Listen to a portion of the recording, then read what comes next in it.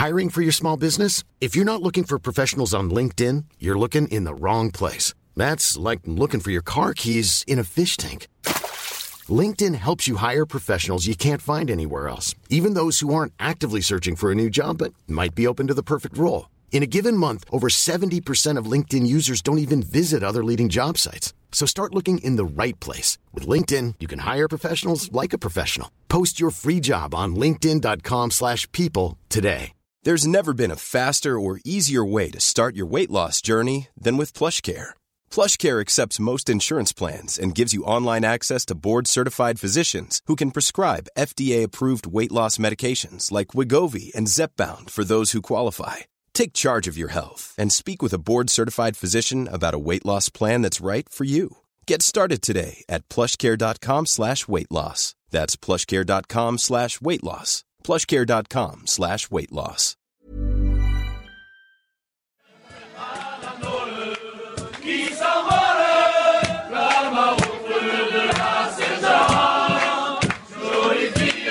Welcome back to the French Rugby Podcast with me, Tim Groves, ex-Scotland international and adopted Frenchman, Johnny BT. And we're going to have a chat with another Scotland scrum half, Ben White, shortly after he swapped the Premiership for the top 14 this season to find out how life in Toulon is panning out, amongst other things. But it's all kicking off in French Rugby, Johnny, this week, again. If it's ever anything different. We've got loads to talk about. And how are you as well? It's a special day today, isn't it? You're relaxing? You off on a big night out later? A big night, mate. No big nights out. But it's not just my birthday. So our third, Finn, is a birthday twin. So we share birthdays. So it's my 38th and it's his third. So I'm all teed up for Paw Patrol birthday cakes. That's just for you, yeah? Just for me, exactly. Jen's pulled out all the stops. The Paw Patrol birthday cake is on its way just for me. I don't know what Finn's getting, actually. It's a good point you make. But, mate, looking forward to celebrating with him after school. And not just a quiet day to the grindstone, mate. World Rugby day job. Still in the sort of hangover from the Rugby World Cup. But as you mentioned, all kicking off in the top 14. So looking forward to getting to that before we chat to Ben. It is all kicking off. I mean, we chatted last week about the potential for a little bit more change, potentially, at Montpellier with Antoine Batout coming in. Lo and behold, a lot more change. It ain't just Antoine. Cock is gone. Ellis Auld gone. Colazzo, we were just talking about leaving Brive. He's in. Vincent Chateau, you know him, he's in. Christian Labitte is in. But the headline is obviously Bernard Laporte, who was handed a 2-year suspended prison sentence last December. And he was suspended as well from holding any position in French rugby, but he has appealed, which means he can take up another role, I guess, and he's in as well. You know what is hilarious about that? Is that what you just mentioned hasn't even been mentioned at all in the press over here in France. Really? Not at all. It's a sporting thing. It's a guy with a passion for rugby and a winning CV, and like they haven't even mentioned the fact that there's scandal, and actually it was between Altrad and Laporte and the FFR. That's how this has all come about. But actually now he's employing him full-time to come be the sporting director or the director of rugby at Montpellier. Well, we're going to mention it. So, well, there you go. I mean, it is what it is. And technically he is allowed to take the position, but it's bizarre as it is done. And I mean, thoughts initially, like you have to think for Richard Cockerell, like 7 games into the new role, gone. And then the boys that you mentioned, so Ichetto was my head coach and backs coach at Bayonne. Christian Labitte, former Toulouse back rower, was coach of Carcassonne for a long time. And what those guys are known for is energy, fun. They are upbeat. They are positive people that know how to lead a group. And they'll come in and they'll inject that straight away. Antoine Batout, who I played with at Bayonne, is very technical, calm character. I mean, he also had a court case. He got sacked by Bayonne because he knocked out a nurse or something down in Bayonne, apparently, allegedly. And he's going through that court case as well. So totally out of character for him. But that's it. It's a staff that's been patched together. Colazzo, who left Brive last week, he's been replaced by Bronken. Musical chairs. But what they're looking for, they talk about all the time in France, is an electroshock, like something to give, like get the defib on, get the defib pack on the club, get everyone back together, feeling good with a different clean message and start again. Because like Altrad's come out and spoken about it this week, like they've got far too good a playing staff to be where they are, to be last in the top 14. You saw tears from the players after that loss last weekend in the sort of derby against Perpignan. So he's had to do something. Amidst all that, you have Ugo Mola coming out last night and saying, pleading with top 14 with top 14 presidents to be more patient. He's like, this musical chairs and the volatility that we have can't go on, but it's happened again. So 4 new coaches coming in, Laporte coming in, which would be seen as scandal widely, but isn't reported here at all. It's just Bernie's back and he's in for the top job and he's going to do a job. So that's how it's been reported here in France. Yeah, I mean, maybe not a good look for the rest of the world because we all know about that. And more than anything, that's suspended for the time being because of his appeal. But if his appeal isn't successful, presumably then he has to leave. But what's incredible as well is how, I don't know, like, I'm half French, right? So, but I just don't understand how it's not reported on. Yeah. It's incredible. But look, he's there for a reason. He does have a fantastic sporting history of success with, going all the way back to Bordeaux, Stade Francais, Toulon, the French team as well. The game has evolved and changed. And when he was at Toulon, he had the biggest bunch of barbarians that rugby has ever seen on the club circuit. So I don't see this being an easy task either. But that's it. He's got Collazo, Ecceto, Labitte, and Antoine Batut to come in and try and restart this club as quickly as possible because they are floundering at the bottom of the top 14. And what is going on with Rafael Ibanez? Because there were reports that he was moving on to a different role within the FFR. Then the FFR announced that he's still team manager, but there's a lot of blurb that came with it that sort of suggests his role is changing. Has there been a fallout with Fabien Galtier or not? Well, no, there's a lot of kind of crap report. Like, it was all clickbait that came out of, leaving. But as far as it's been reported, he was just taking on more of a role with the FFR, which would be a bit more of a stretch for him. So he's taking on more responsibility because he's done a good job in that sort of communication management role with the French team. So I don't think he's leaving his role. I think he's continuing and just taking more on, or maybe he has a more varied function. But yeah, a lot of the sort of clickbaity press reports where Ibanez to leave, doesn't want to be in his role anymore. But I think he's just taking on a larger, more rounded role while still being there as part of the French setup. Yeah, there have been some reports that his brother-in-law, Ibanez's brother-in-law, Fabien Dort, had made comments against Fabien Galtier. He'd been annoyed by that. But like you say, it could be just media reports. We don't know. It's the same like today, they're regurgitating quotes that Vincent Ecceto made against Bernard Laporte in 2019. Like, rugby's a small world and there are relationships that are, especially when you're pitted against each other, all become funny when you have to then get into the sabre and work together for the best of a club. So whether it's Rafa and Fabien, Ecceto and Laporte, like, these things are going to happen. And one other piece of musical chairs, obviously we chatted a bit about Melvin Jaminet last week. His move has been confirmed. And obviously we know Antoine Dupont is going to play in the sevens. So we mentioned Toulouse would have a bit of cash sloshing about, and they may be spending it on Louis Carbonel from Montpellier. Well, it looks like they've got a check for 500k, which is a decent bit of business for Melvin Jaminet. But the reason Carbonel left Toulon in the first instance was there was a big clash with Collazo. And he was part of the playing group that went to the president and said, look, this can't go on. And he was removed. Collazo now coming to Montpellier, which is where Carbonel is. There's obviously a big clash of personalities. I've just said that personalities can work together, but when it's staff to player, it's different, right? So Louis Carbonel also wants out of Montpellier. Garbisi is probably nailed down as the first choice 10 there anyway. Yeah. And Toulouse are looking for a 10. They had Antoine Dupont playing standoff at the weekend against Cast. So they have to find somebody for the rest of this year because with Ntamak out injured, they don't have much depth in the 10 jersey. So Toulouse have sort of voiced an interest. They'd love to take on Louis Carbonel, but they're going to get a backlash from Toulon fans. They've actually got a petition going. Carbonel and Jaminet played together in the youth section, like all the way down to like 4, 5, 6 years old, and they were devastated when he left. So they want to get Jaminet and Carbonel back together. So those are the sort of tug of wars that are going on at the minute. But Toulouse desperately needs somebody because they don't have any real leading 10 at the minute, and it seems like Carbonel is going to be that man. Right, we'll have a chat with Ben White in just a minute, and we'll talk about some more of the top 14 action on and off the pitch later on. But first, let's find out what your meter moment of the week is, Johnny. It's Toulon, mate. Again, there's a bit of a theme. Last week it was Tyler, it was Cast. This week, Ben's on, it's Toulon. Coincidence.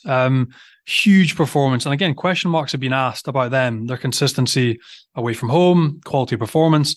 They were insane. Huge away performance against Clermont. What a game that was, by the way, like back and forth, mega running rugby, both sides playing positively. It finished 30-27, 3 tries apiece. Clermont had a real chance to win it in injury time, but they just coughed up the ball in the 5th minute of injury time. But it was actually a youngster from Toulon. It wasn't Toulon. It wasn't Alan Jones. It wasn't the old school. It was somebody probably you've never heard of. Jules Coulon, 21-year-old, normally with the youth team in the S-Bars, but he was insane, mate. 10 carries, 10 tackles, 2 tries, something like 4 tackle breaks, 3 line breaks, and he was just everywhere. So there's one to watch for the future, the rest of the season. I reckon he'll go to get more and more game time. Six Nations, Charles Olivon being away, playing on the French side. Jules Coulon, a name to watch for the future. And he was phenomenal at the weekend in Clermont. Huge win for them. That was Johnny's Meter moment of the week. And Meter is the world's #1 wireless meat thermometer, recently making over 20 million cooks better with their game-changing app and completely wireless Bluetooth meat probe. You can use it on a barbecue, in the oven, or in a pan, and you can get your hands on one at meter.com. Plus, you can get 10% off any full price item. All you have to do is enter the code FrenchPod10 at checkout. That's FrenchPod10, and you'll get 10% off any full price item at meter.com. Why don't more infant formula companies use organic, grass-fed whole milk instead of skim? Why don't more infant formula companies use the latest breast milk science? Why don't more infant formula companies run their own clinical trials?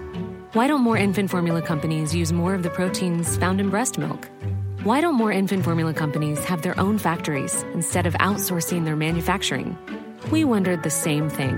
So we made ByHeart, a better formula for formula. Learn more at byheart.com. Hiring for your small business? If you're not looking for professionals on LinkedIn, you're looking in the wrong place. That's like looking for your car keys in a fish tank.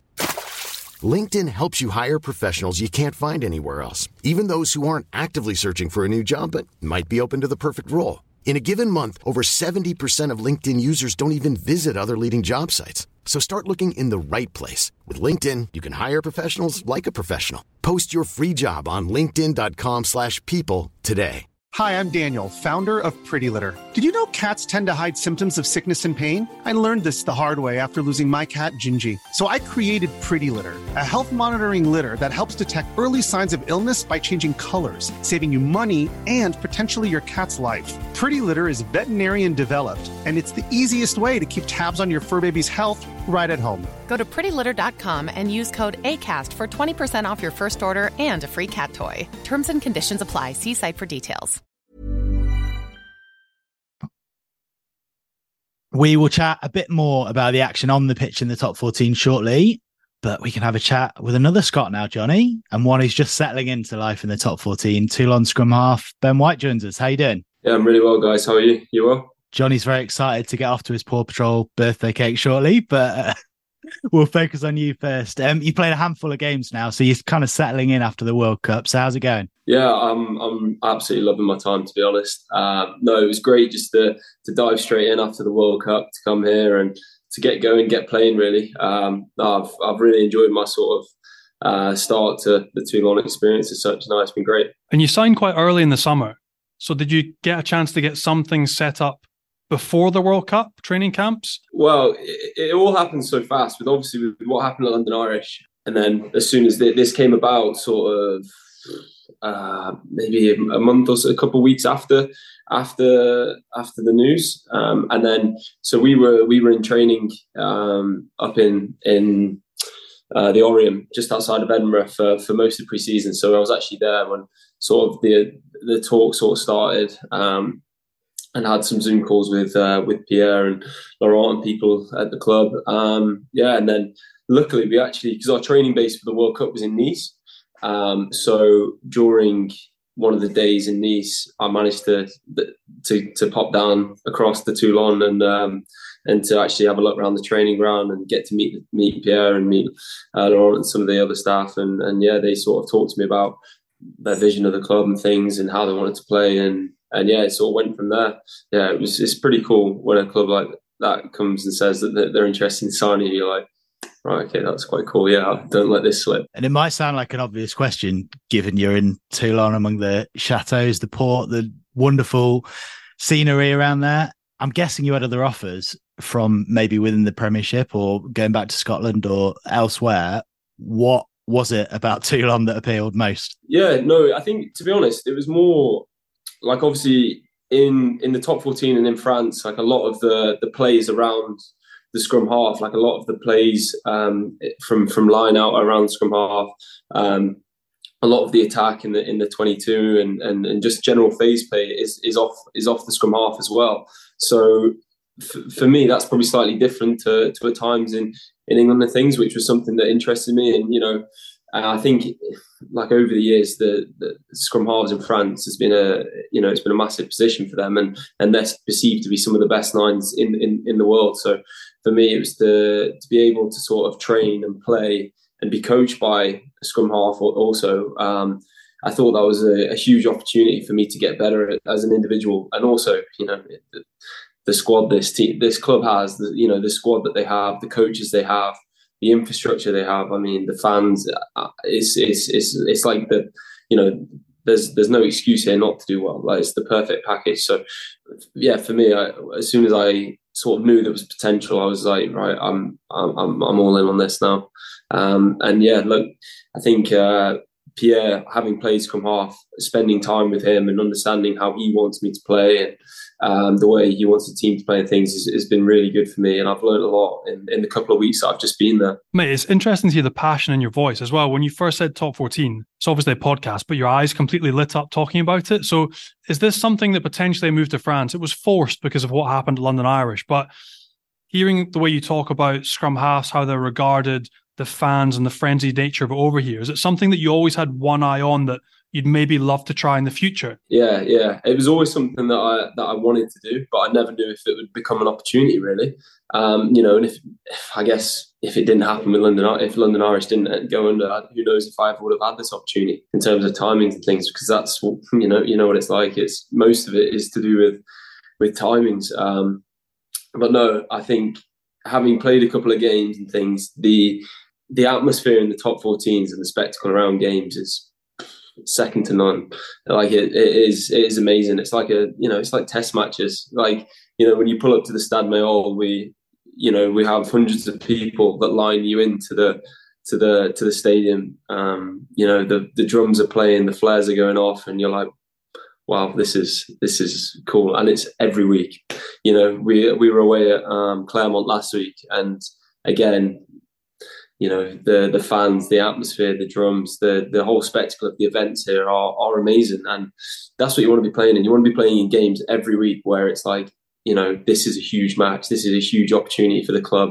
And that's what's exciting as a player, isn't it? You know, you want to be playing against the best opposition every week, and that's how you get better. Let's talk about that game at Clermont at the weekend then, because it was a spectacle for another reason as well. What was it like to play in Alan Wynne-Jones' final game as a professional? Because he got some ovation, didn't he? Yeah, he did, and rightly so, to be honest. Obviously, I'd never met Alan Wynne before going to Toulon. I think I might have played against him once or twice, but not much. And actually, he's, you know, one of the nicest blokes you meet. I know it's a very generic thing to say, and most people in rugby are good blokes, but no, he was a great man, a great professional, and it was pretty cool to get to play in that and to witness that. And the club let him be captain as well, and he spoke well, tried his bit in French, which was quite funny.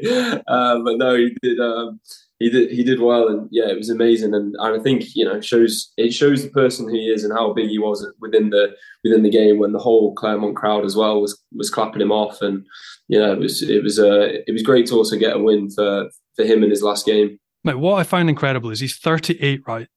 So I've only just turned 38 today. So Alan Wynne-Jones, like, having played against him as well, I'm retired 4 years. Yeah. So he's played 100, how many tests he's had. But like, I wanted to ask you, Alan Wynne-Jones, the impact has been so broad and so well felt even in French rugby. He's been here a very short period. But what little bits did you or the others around you notice about the way he goes about his business or the way he carries himself that maybe the reason why he's been appreciated so much in such a short time at Toulon? You know, I guess if you'd have watched training last week and you'd have seen how he was around the facility, you saw how he was on the training pitch, you saw how hard he was training, you wouldn't have thought he was retiring at the weekend.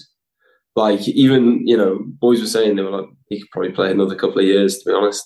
I think the way he reads the game, things, obviously his line-out expertise is second to none. But the skills he has, he's actually got really good skills, to be fair to him.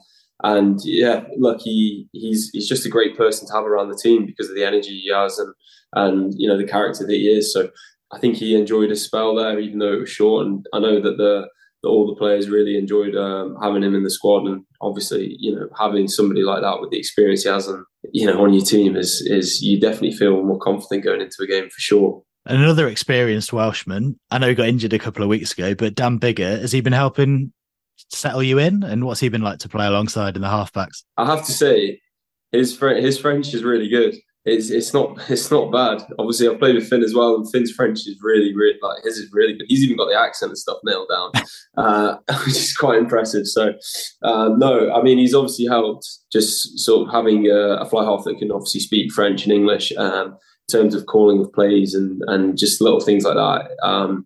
It's been great because it does help you, obviously, at the start when I'm having lessons every week and you try and get out and speak as much as you can on the pitch and things, but it is difficult in the heat of the battle when because people start speaking more French and they don't have time to speak to you in English when they're obviously in the middle of the game. So you definitely have to pull more on the people who can speak French and English. Sometimes if you're not happy with something, speak to them and then they can translate into French, or whilst I'm still trying to learn the language, I wish I could just be able to split and speak French, but no, he's a great player again. Somebody who speaks very well, he leads very well, and he's obviously a key player within this team, and he definitely affects the way we play. So I only ended up playing about 6 minutes with him before he did his back, but which was a nightmare for him. But no, he's I think hopefully he won't be out for too much. Well, I don't know, but hopefully he's not out for too much longer. I was going to say he must be regretting being able to speak French now because he'll be getting shit from both the Frenchies and the foreigners for doing his back so early. So how much abuse has he caught? Because social media went absolutely everywhere. So I'm assuming the boys gave him a little bit behind the scenes as well. A little bit, but everyone was a bit. Obviously, when somebody goes down like that, you're like, oh my God, that looks quite bad. Yeah. So, and I was actually rooming with him, and obviously we had a big bus trip to Perpignan, and he was like, oh, my back is quite sore. And I was like, oh, hopefully he'll be all right. And then he went down, and I was like, oh no. So, I think everyone was a bit obviously worried at first, but yeah, I'm sure people did give him a bit of stick over it, but no, it's hopefully back fit in a couple of weeks. It was the bus trip and the poor beds in the hotel room that did it. Yeah, I have to say the bus trips, that they're something to get used to. They're oh my God. And as you get older, mate, the back doesn't get any easier. I'm telling you now. I mean, these buses are unbelievable. They've got nice leather seats, they recline, but it's still a bus and it's still 8 hours. It's a long old way. Obviously, we bussed to Clermont at the weekend, and the other away trip was Perpignan. Perpignan wasn't. I think that was about 4 or 5, something like that. And I think Clermont with a stop and things is more like. And that's 7. that's your local rival. Your derby game is Perpignan, which is a big bus trip. So when you come over to Bayonne, when you come over to Toulouse, because you're in a corner, everything's long. The boys say Clermont and Toulouse are the worst bus trips for length, and I think Bayonne we might fly. I think some of them sometimes we fly, I think, but they were all like, oh, it's the bus. They were like, no. I was like, why is it? How far? I was like, is it that bad? And then I can confirm, yeah, it's that bad. When you get back it's the worst after the game, because you get back at 4 a.m. The next day, Sunday's a write-off because you're just knackered. So you mentioned the French there. Obviously, with what you said earlier on about scrum half being such a pivotal position. Obviously, it's a pivotal position in England and Scotland and elsewhere, but in France in particular, is that something that obviously you've tried to learn a bit of French before you went over there? You're still doing it now, having lessons, and are you already seeing the kind of communication levels from nines in France is arguably more because of their role? Yeah, maybe a little bit at times. I find I've had to be sort of really patient and calm at times, just because. If there's obviously at Toulon, there's a lot of people who speak English, so it's not too bad. There are enough players, and people like Teddy also speak French and English. So there's quite a few. Baptiste speaks French and English. So there's enough players in the squad for you to be able to if I'm not happy, like Pierre said to me, he was like, look, if you're not happy with something's not going right, just speak in English, and there'll be enough people there who'll understand and they'll get the gist of it. So the main thing is just to talk and be really clear with your communication and try in French. But if you can't, just do it in English, and then we get the point across. I think that was probably like maybe my first game against Oyonnax. Maybe I just was a bit quiet at times when I probably should have taught more, because you're like, oh, should I speak in French? Should I try and say it? Like, how do I say that? And that when actually you just best just to communicate, crack on. And luckily at Toulon, there are a lot of people who speak English, so it's not too bad, And again, Pierre's English is reasonably good. Andrea Masso's English is good. So, and Sergio speaks English as well. So, it's actually not too bad. So if there's things in meetings, all the meetings are in French, but if there's some certain things that they need to direct at me or in certain areas, they can speak to me in English as well. But I'm slowly understanding the rugby side of French more. But yeah, speaking is typical. If you're a forward, you get a placage. With Ben's role, he's got a bit more than that. No, but the beauty is, mate, it's technical French. So like once you know that a chandelle is like an up and under, or you have your code for like whatever a box kick from 9 is, like rugby language is just rugby language. It's technical. It's the same anywhere, but you just have your code words for or the way you're coming up, and it's all the same. Yeah, so once you've got those down and you can get first names down, then you're sweet. Yeah, like you say, obviously you've got all of our calls, and whether that's in French or English, it's basically just a code word for something else. So as long as you know what the word is and what it means in terms of the action, then you're 90% of the time you're good. It's just the bits of little chat. But no, I'm enjoying it. I'm enjoying having to learn something new, and a new challenge. It's exciting. But it's an incredible challenge. And again, you talked on like some of the names. That's the beauty of Toulon, like your Dan Biggers, your Baptiste Serrans, and what competition that is as well. There's a boy who he'll also be feeling, right, well, Antoine Dupont is not going to be there for the Six Nations. So there's another spot up for grabs. So you'll be tilting for Scotland, he'll be tilting for France. But like the challenge between you to battle out for game time, make the 9 jersey yourselves. And the beauty of France is you can't play all the games because it's such a marathon. The competition is so long. You'll get to share game time as well. So what has it been like? You mentioned the little language bits, but learning little tidbits and playing with a guy like Baptiste Serran as well, who's an absolute vet in the top 14. Yeah, I mean, he's obviously a fantastic scrum half. And he's very skillful. I think certain things that he looks for within the game is probably different to what I've looked for in the past or what I've been taught in the past. It's slightly different. So no, it's been definitely good playing and training with him, and yeah, it's obviously good competition, isn't it? If you're competing against one of the best nines in the world every day, you've got to be on it every day, otherwise he'll make you look a lot worse. So you have to make sure, I have to know all my roles. I have to know everything. I have to be playing well. And I think also something that that they do really well is they're not afraid to try things and to be creative and little attacking kicks or offloads and things. And that's something that I'm gonna try and add to my game and practice, and hopefully can bring into matches as well. Like I almost think that sometimes as Brits, is quite, calculated, low risk. You would always go for a box and there'd be like a system you'd stay within as opposed to maybe looking for something else or trying to find space with a creative kick or trying to draw somebody in and then get the ball away. So what is it about our upbringing do you think that makes French rugby a little bit looser and allows them to look for those things, whereas as Brits we're maybe instinctively maybe more team-based and structured, if that makes sense? I think they're obviously very skillful here. They practice a wide variety of passes and kicks, and they do them regularly. In training, some of the things you see are, oh my God, wow, that's an incredible offload or an amazing pass or like that chip kick, or things that necessarily people feel pressured to do. Obviously, if it's, I don't know, if the kick's charged down or it's the pass is intercepted and the negative outcome, that the pressure that can put on the team. But I think here there's, for example, for one of the tries at the weekend,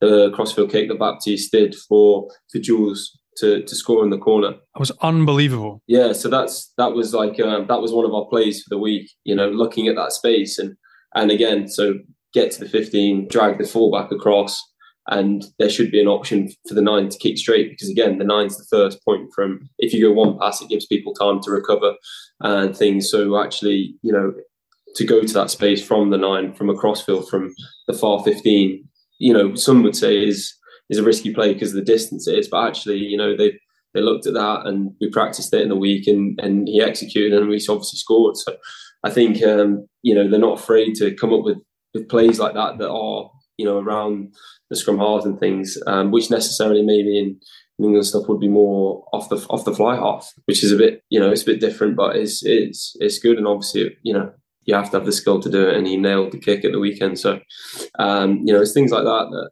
are new to me in practicing those different types of kicks and things and passes. But yeah, I'm really enjoying just adapting and learning new things and seeing a way that people play. I'm sure Johnny is desperate to talk to you about Scotland as well, but you mentioned it's been a complete whirlwind ending up in Toulon, and it obviously happened very quickly. But we should touch briefly on what happened with London Irish. We had Paolo Adogwe on the show shortly after Wasps went under, and he ended up in Stade Francais, and it was really interesting hearing about kind of the lines of communication, exactly what unfolded. So for you personally, obviously it's worked out well, and for others it hasn't worked out so well. But because it happened sort of just after the end of last season officially, how did you hear about it, and how was it for you personally? Yeah, obviously, like you say, you kind of just your whole life's chucked up in the air. Obviously, as rugby players, you become very routine. This is what you do on Monday, this is what you do on Tuesday, this is what you do. You go into your club, then you play Saturday, and you kind of know what you're doing every day. And then for almost it just to be like, Baron, none of you have got contracts. You're all, go find jobs. It's like, right, okay. It's very hard for people who've been at the club for a long, long time. They've come through the academy there as players. They've turned pro there as players. And then it's, you've also got that emotional side that's different to someone like me who came there and had only been there for 2 years. You obviously have an emotional connection with the club, but it's not as deep rooted as some others. So, it's the staff as well. Like the staff that have been there for years and years and years and years and years. And then, again, they're in the same boat as us. We were having Zoom calls as a whole, London Irish entity as such. And there's, staff on there who are losing their jobs. We had people, husband and wife at the club who've lost their jobs, who've lost both incomes. And it's like, all right, well, off you go. You're like, you've got nothing here. It's incredibly brutal, and it's all, it is sad.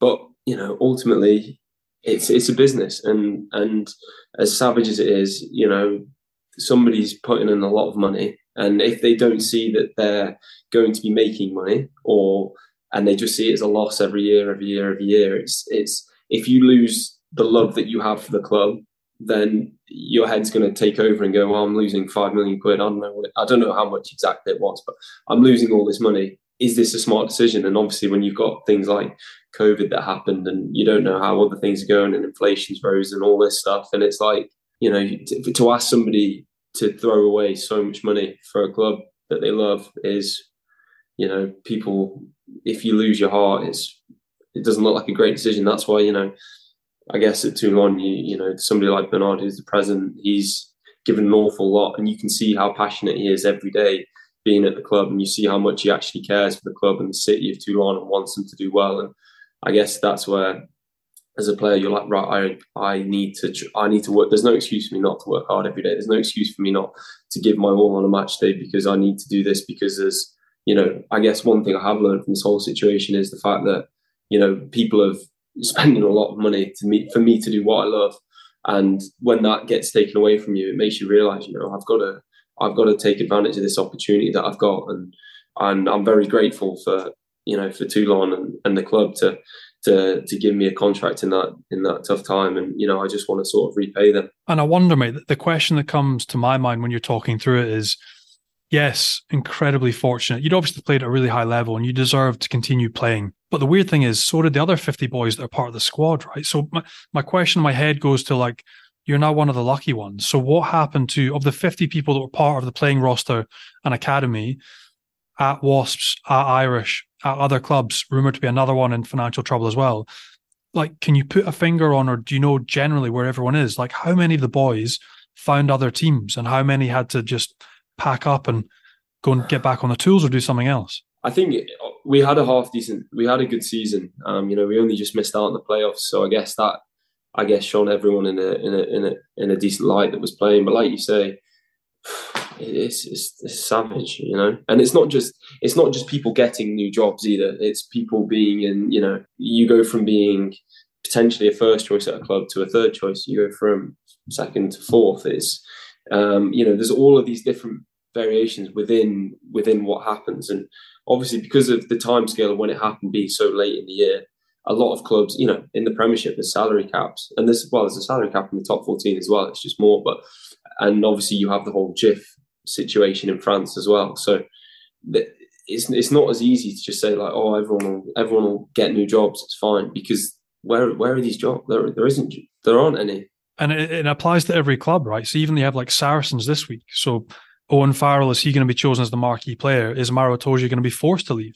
So might we see him in the top 14 next year? Like, now it's almost more than ever in the Premiership, nobody's immune, whereas the top 4 teams seems to be with firmer resource, better backed and flying, which is really weird. If you listen to people speak about the Premiership, they're very down about it. Rugby's dwindling, attendances, for whatever reason, you've arrived in Toulon and the top 14, you see it every single week. It is absolutely flying. Rugby is huge here. We have people turn up to our training ground. The president's built an incredible training ground at Toulon. It's pretty breathtaking, actually. There's a restaurant and basically with like a stand overlooks the training pitch, and we'll have 50 to 200 people turn up to watch a Tuesday. They'll come and watch a Tuesday session, and they'll just want to be there, want to see the players, want to interact with the players. They want to just watch training and do that. So, it's and you obviously don't. I don't think there's many clubs that have that. So, people here are mad for rugby, which helps. But obviously, again, that's a privilege, because you've got to play for those people who are, they're paying you wages. If we don't play well, if we don't perform, you know that you're putting the club under pressure, because less fans will turn up, less people want to be there. There's more pressure on the coaches. So it's definitely having seen what happened at London Irish. You need to grow the fan base. It needs to be something that's substantial, and ultimately getting people through the gate to watch the games, to make the games exciting, to be passionate about their team is what's important. And I think most games at the Stade Mayor, I think they're pretty much sellouts every week. And if we can keep on this sort of winning curve that we're on, and get to keep pushing that top end of the table, and hopefully start well in Europe, I think the fans will really get behind us and pack out the stadium, and that's what you want. And you feel the passion around the team and how happy people are. Even after, just this result this weekend away at Clermont, people message you and see you around and turn up today at training, and they're just incredibly happy for that result, and to see the team fight for a good away victory. And obviously how you ended up at Toulon is a more roundabout way than most. It's not straightforward, but it's high profile, sort of the rules around players playing abroad and playing for their countries and that kind of thing. And as Johnny mentioned, if Maro Itoje ends up going to the top 14, or someone else massively high profile from England, they might have to think again. And that's in the news at the moment, just purely from a Scottish perspective, because that's your background, your international team. Do you think it's going to benefit Scotland if, presumably, all the things you've talked about there, learning different skills, playing against different teams, such high profile players week in, week out, that has to benefit Scotland, right? And then as well, you've got younger players coming through at Glasgow and Edinburgh. So you can see that is a good thing. I know there's a counterpoint to that, but it's got to benefit Scotland, right? Well, that's Johnny instead. I'll put you in a difficult position there. Johnny, it's going to benefit Scotland, isn't it? Well, I want to see Ben playing the best level rugby that he can play. I also want, if you look back at Scotland now, this is a French rugby podcast, we're talking about Scotland, but Ali Price has just moved to Edinburgh to get more regular game time. George Horn is first choice at Glasgow. So there's 2 boys there. But the more you can get playing at top level clubs at an elite level at some of the world's biggest clubs, yes, that's even better. That's even to more benefit for Scottish rugby, because I always find the problem with Scottish rugby is it's small, right? There's 2 teams. There's only so many ideas. There's 1 coach or 2 coaches that control everything. So the more you can get out and get yourself exposed to the best players, the best coaches, the best leagues, the best atmospheres as well, from a selfish perspective, like going to the Michelin at the weekend and playing in Clermont, like that's something as a Scottish player you only got to do once every 4 or 5 years if you were lucky in part of the Champions Cup. Whereas now in top 14, you're going to Bayonne, you get to go to Clermont, you play at home in Toulon, and it's phenomenal. So like I've always been for Scottish players leaving. As much as Scottish rugby then gives up a bit of control in terms of game time management, how boys are training, their load and stuff that they get through, I think it's great in that it opens eyes of players. Yeah, and I think, on that, like the way I see it was, I saw this as it's an incredible club with a fantastic coaching team, with, amazing board, amazing president, with an amazing squad that has everything that you want as a player. And if I can go and play there and improve as a player, then that's what's right for me, and that's only going to help me get better.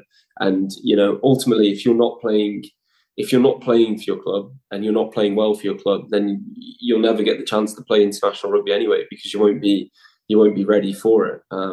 So the way I saw it was I needed to be somewhere where I was going to play, and I was going to play at a good level. And like you said, you want to compete against the best every day and every week, and that's the privilege I've got at the minute of doing that, which is it's really good. I'm loving it. And Gregor played in France as a player, right, and loved it. So I mean, he must be broadly supportive of it as well, and he must know the benefits. Yeah, as I said, we were in camp when obviously he knew that London Irish had gone under. Obviously, I spoke to him about when I knew that Toulon was on the cards. Obviously asked him, how did he find playing in France? What did he do you think it's a positive experience for me? Do you think it will help me in terms of Scotland or help or hinder? And, he was for it. I guess ultimately he wants as many Scottish players playing week in, week out, around the world, doesn't he? Because it's not like England where you're not allowed to play. So, you just got to be playing well for your club, and that's what I want to do, and that's all I'm focused on. To be honest, at the minute is playing well for Toulon, and then anything that comes on that is off the back of it, isn't it? But ultimately, I have to do well for my team and do that every week, and then opportunities will arise. And if you're not playing and you're not doing well, then they probably won't. So that's why it's important for me to go to a club where I felt like I was going to improve as a player and be able to play well. And so, mate, talk to us about the World Cup, because you're obviously in a tough spot from the off with the draw. 2 of the biggest sides in the world, South Africa and Ireland. But can you talk us through the disappointment? Because there was a real feeling that there was a time that the Scottish set of players could do it.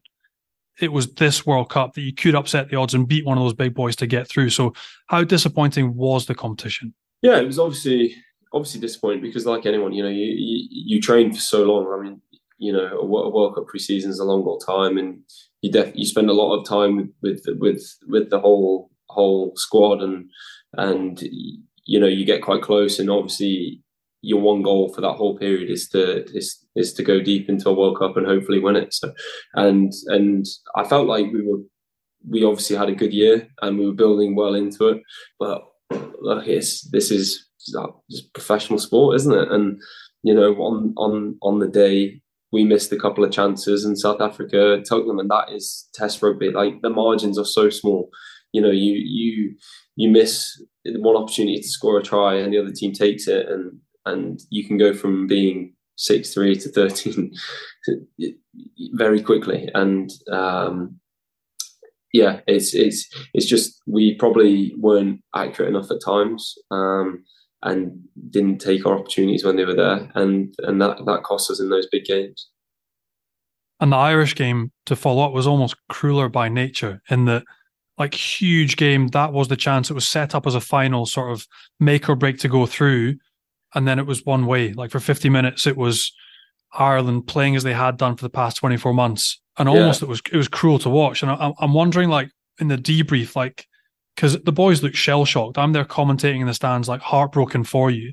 And I'm wondering, like, what was said immediately afterwards in the sheds, like towards the end of that game? Like, what does Gregor come out and say, or Jamie, or whoever's getting to speak after that type of game? Like, what do you say? It's one of these things, it's really difficult. I've obviously been playing that game, but like you say, I think when it was just a bit like, wow, God, that's, it's not the way that anyone wanted it to end, obviously. And it's a funny thing, like, when you've experienced, when these campaigns finish, you just it's just over like that. And, the next day you're out of the hotel and I was on a flight to Toulon the next day. So it's tough because we just didn't turn up well enough at the start of the match, and that's no fault of anyone's. I think that I don't think we played particularly badly in that first half. We actually, in terms of our phase shape, we went through some good phases. We built some good attacking opportunities, and we didn't take them. And Ireland punished us dramatically. Like, I think they had 3 line-out strikes and 3 tries within space of the first 20 minutes, and that really probably hurt us. Well, obviously did hurt us, but Ireland played really well that day. Everything was working for them and came off, and it's obviously bitterly disappointing to end a campaign like that. And as you say, it is very strange because normally, whether it's a defeat or a victory, you pick the bones out of it, you move forward, you're like, this is what's going to happen next week. As you say, end of a World Cup, it's like, done. Everyone goes here, there and everywhere, and you're off. But enough of that, Johnny. Bringing Ben down. I'm sorry. Scotland chat. I'm sorry, mate. I was heartbroken, as was everyone. Like, I'm the exact same way. Watching the game and I'm like, I just felt so sorry for everyone because the build-up had been so good, and the prep and the form and the knocking over big sides away from home. And that's where the belief internally for the players and for us former players and for fans was there, right? But then that's also, you talked about the nature of top-level sport, is that Scotland as a side are more than capable of creating these opportunities and finishing them. It just hurt like hell for everyone that during the pinnacle of the cycle, it didn't happen at the World Cup, but there's still a Six Nations around the corner.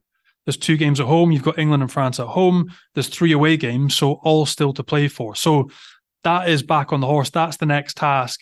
And I imagine you are desperate, having not been part of that game against Ireland, to get straight back in there, get amongst it. Yeah, and obviously not playing in that game, that's why I was, so keen just to I spoke to Pierre and was like, I'll get a flight the next day and straight in Monday morning to get going, because I knew, I obviously not playing, I knew that I needed to go to my club, to turn up, to show how much I actually wanted to be there, not just be at Toulon and be like, oh, this is great, life's rosy, It's like, no, I'm going there to work hard every day, to get into the team, to try and put, my mark on the team, and to play well for the club and to get wins.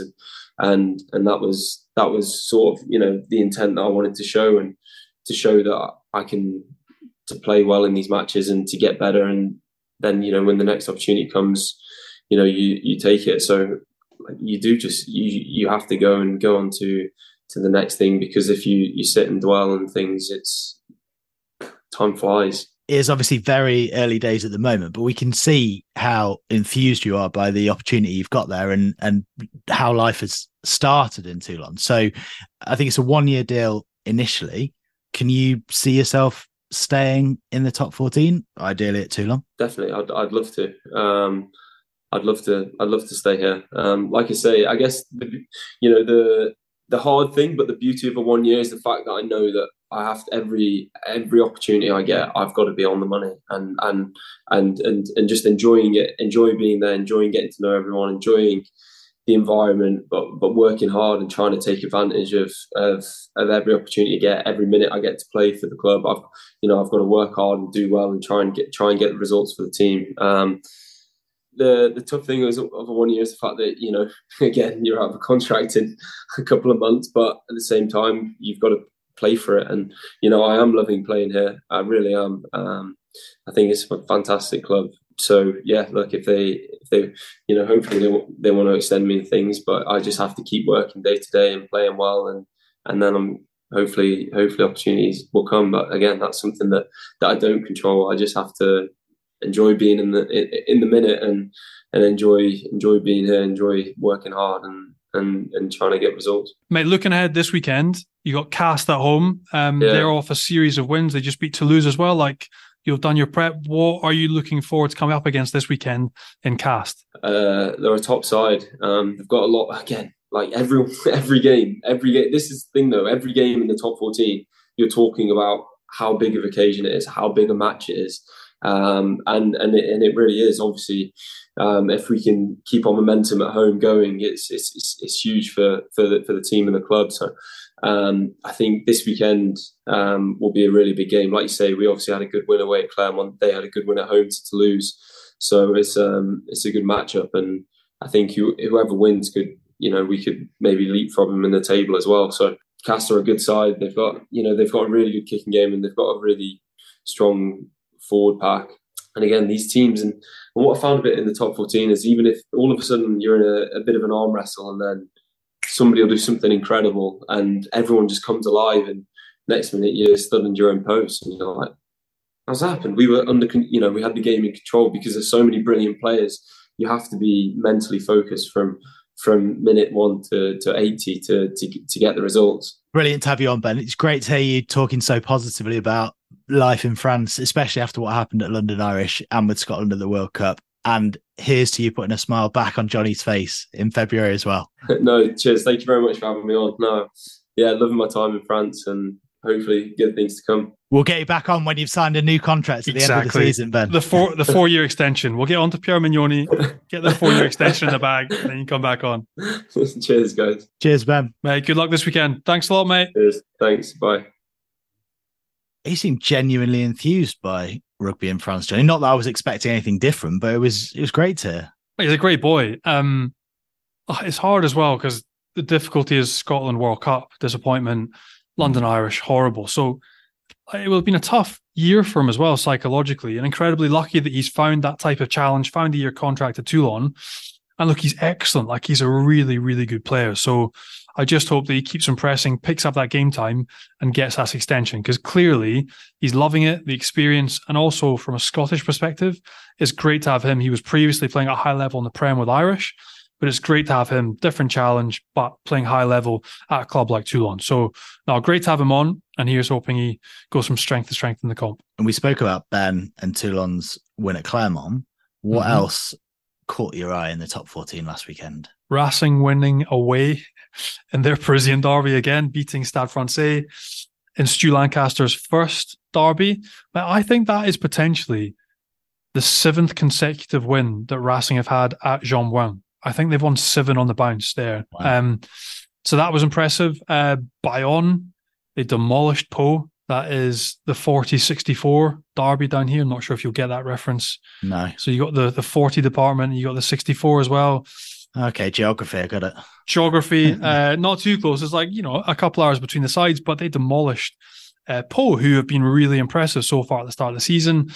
And mate, I enjoy watching Bayonne, mate. Pragmatic, very effective, no rock stars, hard edge them up front, well organised, and they score collective tries. Cami Lopez is also activating he had an option of a year extension to his contract. He's, I think, taken that up, which is great news for the club. He'll be there next season as well.